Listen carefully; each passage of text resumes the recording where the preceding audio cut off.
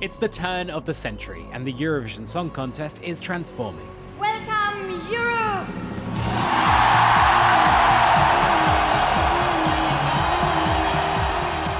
It's out with older, more restrictive rules. This year, the artists can sing in the language of their choice and not necessarily in the language of their country. And in with a new order for the contest. The show gets bigger. A lot bigger. TV studios and concert halls are out. Massive arenas are in. Let's start the music. Let's start the fun. The Eurovision Song Contest 2001.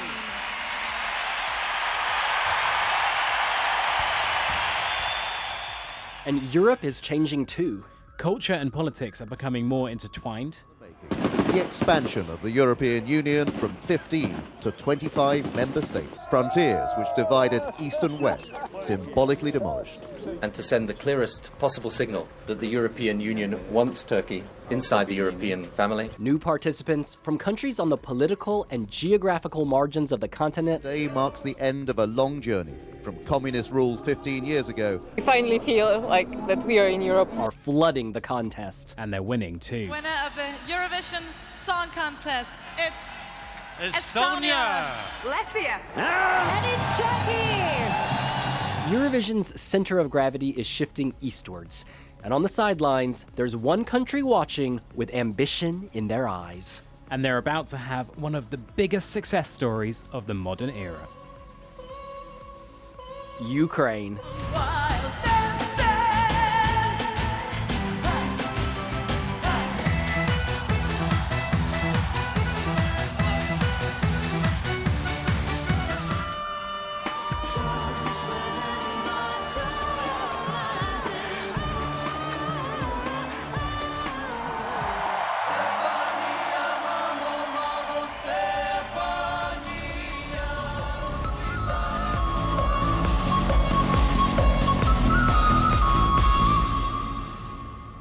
Hey, you guys, it's William calling from Wee Wee Vlogs. It's Freddie here.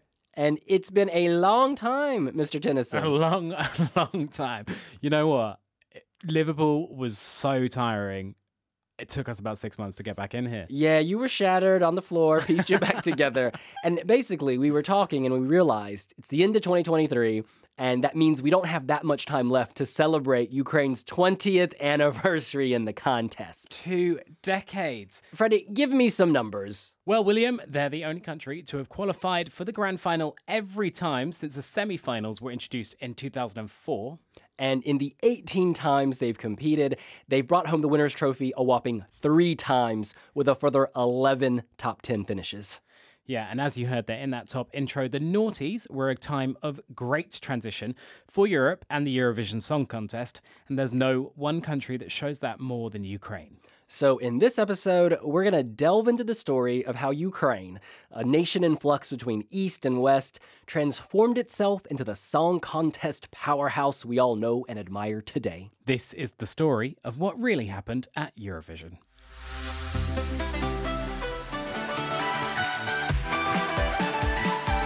So I arrived there late at night. The airport arrival door opened.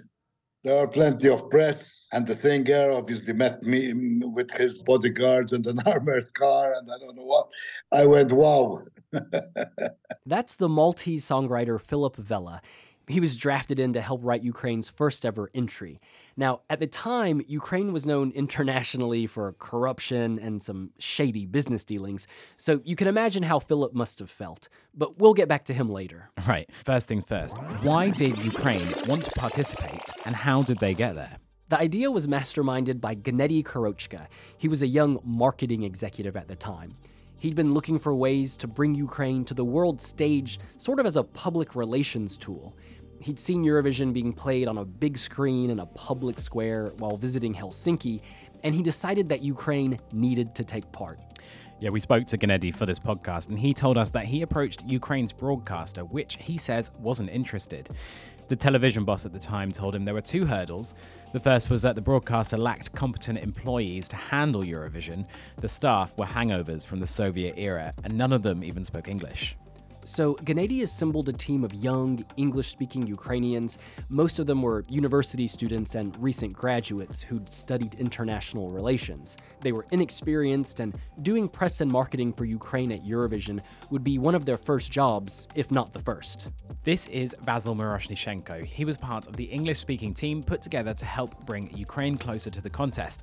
And by the way, he's now Ukraine's ambassador to Australia. We actually then approached the public broadcast at that time, and we said, look, we have a team of people here. We all speak English, and we were very young at that time. I was 21, I think. And we kind of said, and look, I think your team in the public broadcasting probably needs some good people. We'll be happy to help you to recruit those people. The second hurdle for the broadcaster was its enormous debt to the EBU, which is, of course, the European Broadcasting Union, the body that puts on Eurovision and sort of shares programming between countries. Now, Ukraine owed around 4 million euros.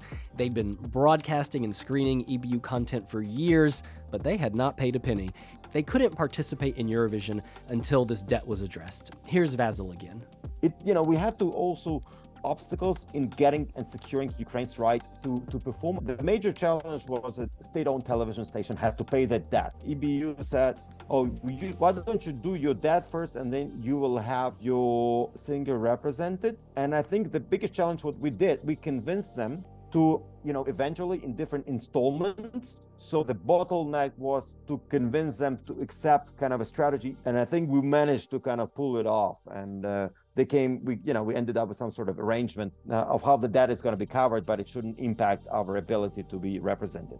So the EBU eventually agreed to let them pay off their debt in chunks. They were going to Eurovision, and now they had to choose an act. From the very beginning, they were thirsty for that win. We said, look, if we can get in, and maybe we can win. If we can win, we can host it. So our main motivation was all about getting the rights to host the Eurovision Song Contest, because we really believed and very convinced that this is actually going to help Ukraine publicize itself. In 2003, we didn't have any, competitions internally of how to select a singer. So at that time, we would pretty much go out and talk to some major singers in Ukraine, and would offer them an opportunity to come and represent Ukraine at the Eurovision Song Contest. And that was in 2003, when Ukraine was the first time represented in Riga.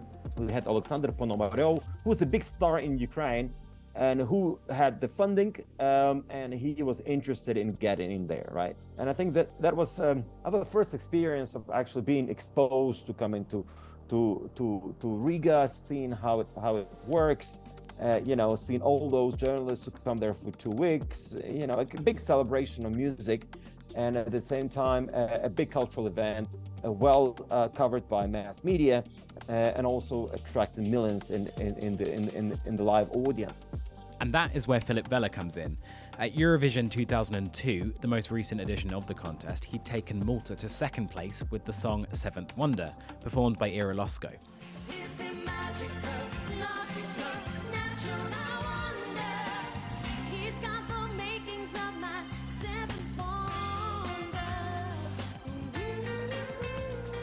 That helped make Philip a hot commodity in Eurovision circles. He was invited to Ukraine to work with the pop star Alexander Ponomaryov.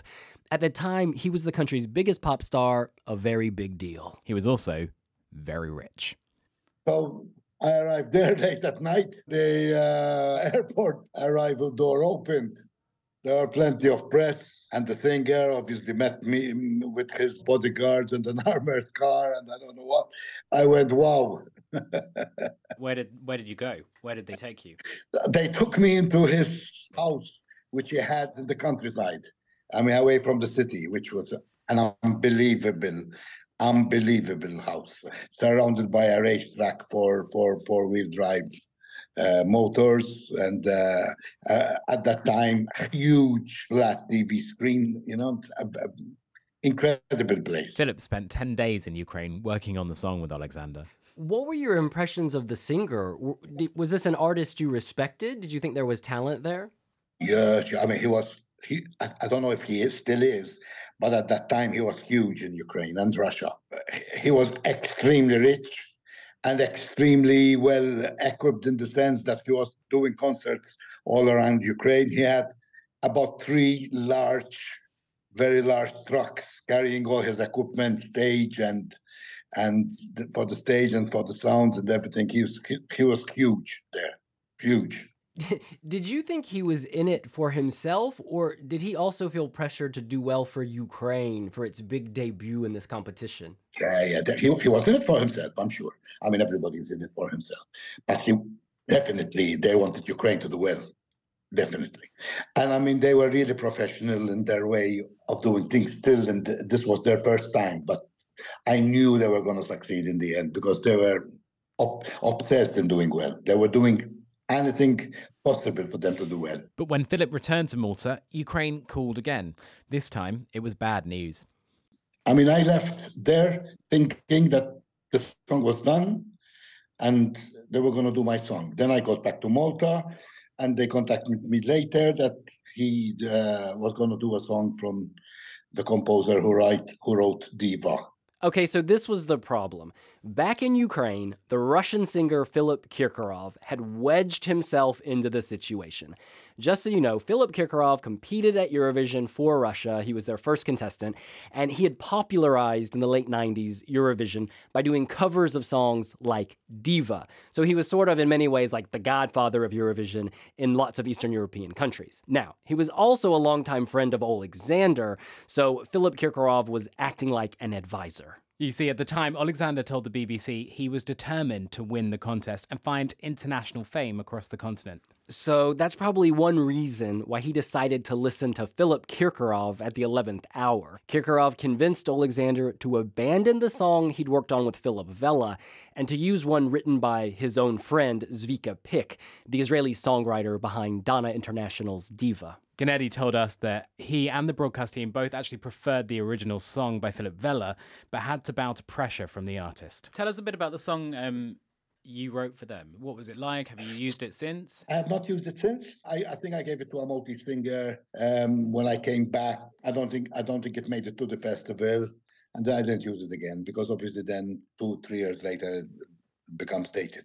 Well, in fact, we do have a demo of that original song, courtesy of Philip. It's called Escape. Let's have a listen. The singer is Chris Harding from Malta, and the lyrics come from Gerard James Borg. William, you're going to have to give us your best Wee Wee Jury reaction. Let's do this. Oh, let's do this. When one becomes two, wouldn't know what to do without escape.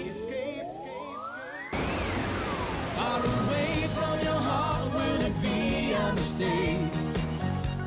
And if I escape in the depth of your heart, would you stand by my side till the end of time? I will carry these feelings.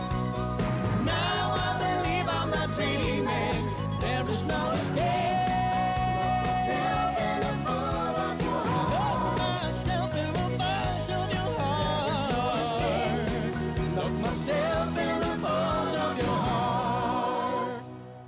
Sailed through the moon of your heart?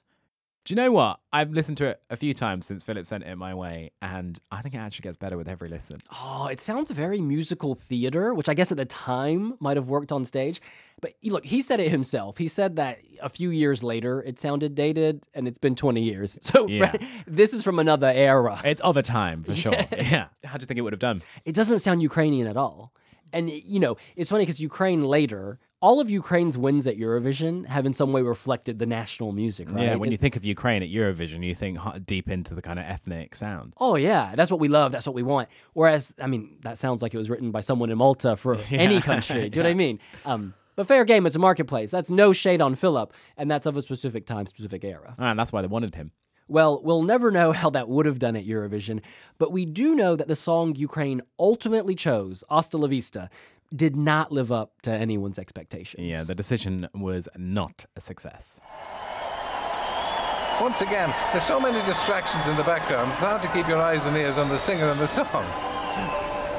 Turquoise is the new black in the Ukraine. Don't try to deny, I can see in your eyes all the love you'd like to hide away. Hasta la vista, baby, baby.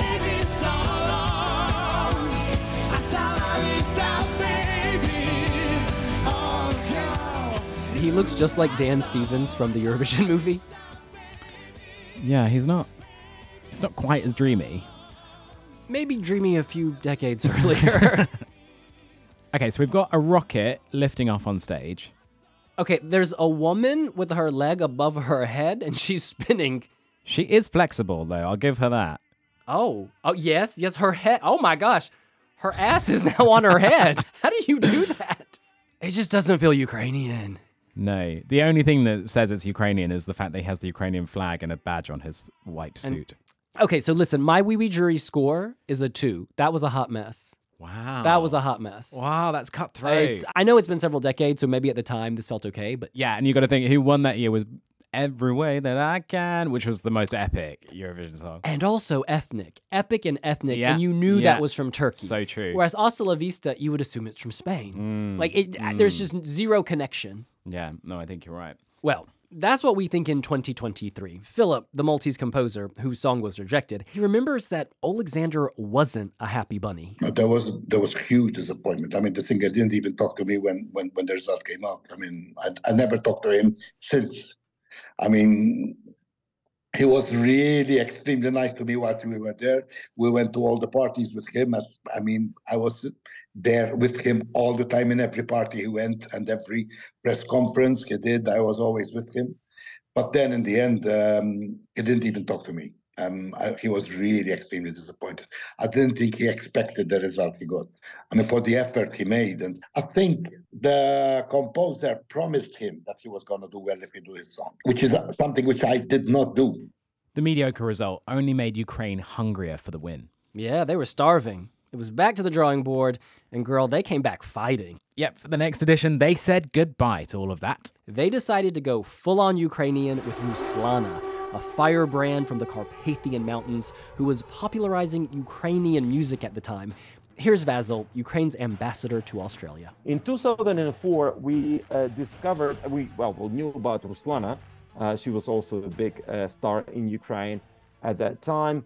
He just recorded a new song, Wild Dances. She's been touring quite a bit, so she's been one of those Ukrainian singers who probably has a capacity and also an opportunity to actually raise money to invest in marketing and PR. And what was your strategy with Ruslana? Because from the outside, we heard Carpathian Mountains. She's perhaps even special within Ukraine. She's considered different than mainstream. What was your approach? Oh, we looked at the song, in the Wild Dances. It was very ethnic, very kind of lots of energy out there. And we already knew that it would probably stand out. For Ruslana, performing clearly meant a lot. She had to shoulder some of the expenses herself. And I remember the budget for that. I remember we calculated the budget and we said, Ruslana, I think you'll need to invest about $300,000, right? And I think she had to sell an apartment that she had or something. And it was still a big sum of money, especially for 2004, $300,000 US dollars was quite a lot of money. So I think she sold an apartment she had, and she had some of the savings, and she understood that she was really kind of betting a farm and a house on this Eurovision, right? And but she wanted to try something new, and she was ready to experiment. Vasil says that they knew Wild Dances was a great song. The problem was getting people to pay attention to Ukraine in the contest. But our strategy was very kind of rational, and we looked at all the countries participating within the Eurovision Song Contest, and we thought, and every country has, 12 points, 10 points. Every country is voting, right? And we thought, why don't we just take Ruslana to some of those smaller countries ahead of this and just try to get a gig in a club, try to get immediate TV interview or get some press coverage. We know that today in 2023, the contest is more than just a few live shows. Ahead of May, there's a mad scramble across Europe to promote the acts, but back then, the pre-parties just really weren't a thing. The Ukrainian team was among the first to do a continent-wide promo tour to whip up support. So we picked 15 small countries in Europe, covering Baltics, Scandinavia. I personally traveled with her to Iceland. We also went to Southeastern Europe, to the Balkan states. And the idea was, she would perform at a club, do a TV interview, maybe get a press interview as well. and nobody knew about her in Europe, right? But she, in many cases, she was the only one out of all the batch of singers from the Eurovision Song Contest who actually traveled to the country. So it would be picked up, right? And then we also had a strategy of how we worked with commentators to make sure that those commentators, when they go live, they actually mentioned that Ruslana was there. And that was, for instance, the case in Iceland, when the Icelandic commentator, when she was performing, she would say, oh, by the way, Ruslana was the only singer who actually visited Reykjavik.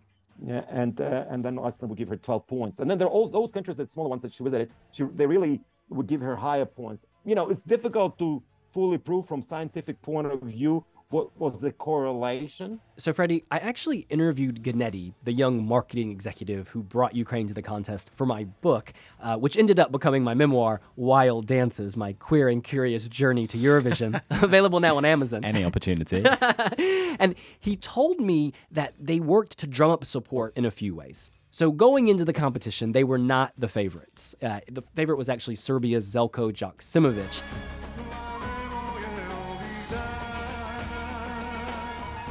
And Ukraine was like, whoa, how do we steal some of the thunder? How do we get the attention? They need to pull focus. Yeah, right? Because you can be forgotten before the contest even starts with the press. So what they did is they asked all the Ukrainian cameramen in the room to follow them, to act like she was some megastar. And so they followed her around the press center. And then other camera crews started following them too. The other thing, which kind of was a happy accident, organizers of the contest had made a really big deal about the fact that the stage had shatterproof glass panels. This was the thing. It could not be broken.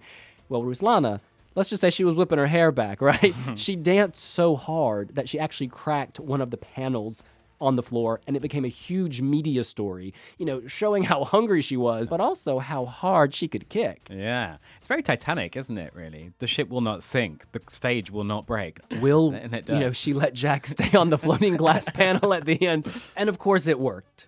She started climbing the odds table, and then ultimately she won. But I think if you look at all of this in the round, you'll see that Ukraine really was the first country kind of doing hardcore marketing and PR beyond the free CDs, beyond some, tats, some t-shirts. They were finding ways to create hype that had an actual influence on the betting odds. Yeah, you see, for Ruslana, and unlike Alexander from the year before, Eurovision wasn't just a competition that would lead to new heights of fame. She actually saw it as kind of a mouthpiece for her country. And she's gone on to use her appearances to push for Ukraine's integration with the West. And she's been recognized on the global stage for it too. Yeah, in March 2014, U.S. First Lady Michelle Obama gave Ruslana the prestigious Women of Courage Award. That was for her role in the Maidan Revolution. Now, if you don't know, those were protests in Kyiv's Independence Square that called for Ukraine to look to the West rather than growing closer to Russia.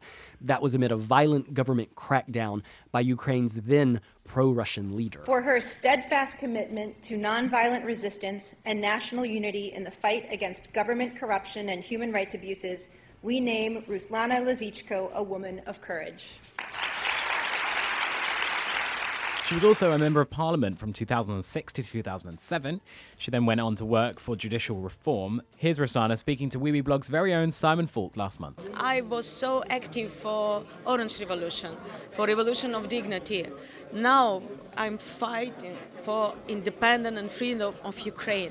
I try to unite people for that around the world. Say something very, very light about my country. Just bring the light of Ukraine.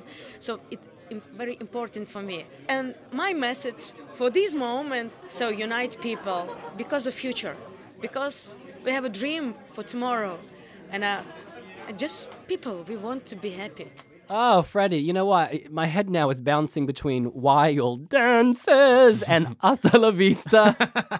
But I guess Hasta la Vista is appropriate because we are saying goodbye to Ukraine for now. Stunning segue. Yeah, we're going to be looking at lots of other stuff this season.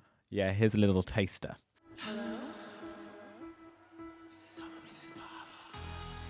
Literally every 15 seconds, whatever I would do, the whole arena would scream, and I was like, oh my god, maybe I'll win.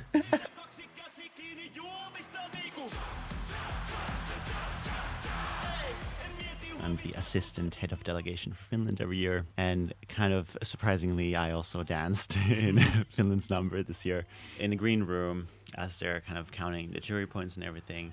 And I'm trying to I'm sitting next to Gary and I'm trying to explain like how the point system works, right? Because, you know, he's not that familiar with Eurovision. So I was like, okay, after this and after this, you know, everything can still happen. And if you get 0 points from this country, it doesn't mean anything. And you might get, you know, so I was trying to like explain that. As the popular vote, the televote came in, and the sort of insane amount of points that came in, I think we were just like over the moon about that moment. I think you can see that in the footage when how we celebrate together. And we want you to get in touch. What stories do you think are deserving of a closer look?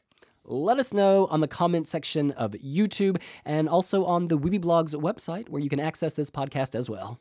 Thank you for listening. We'll see you later. Bye.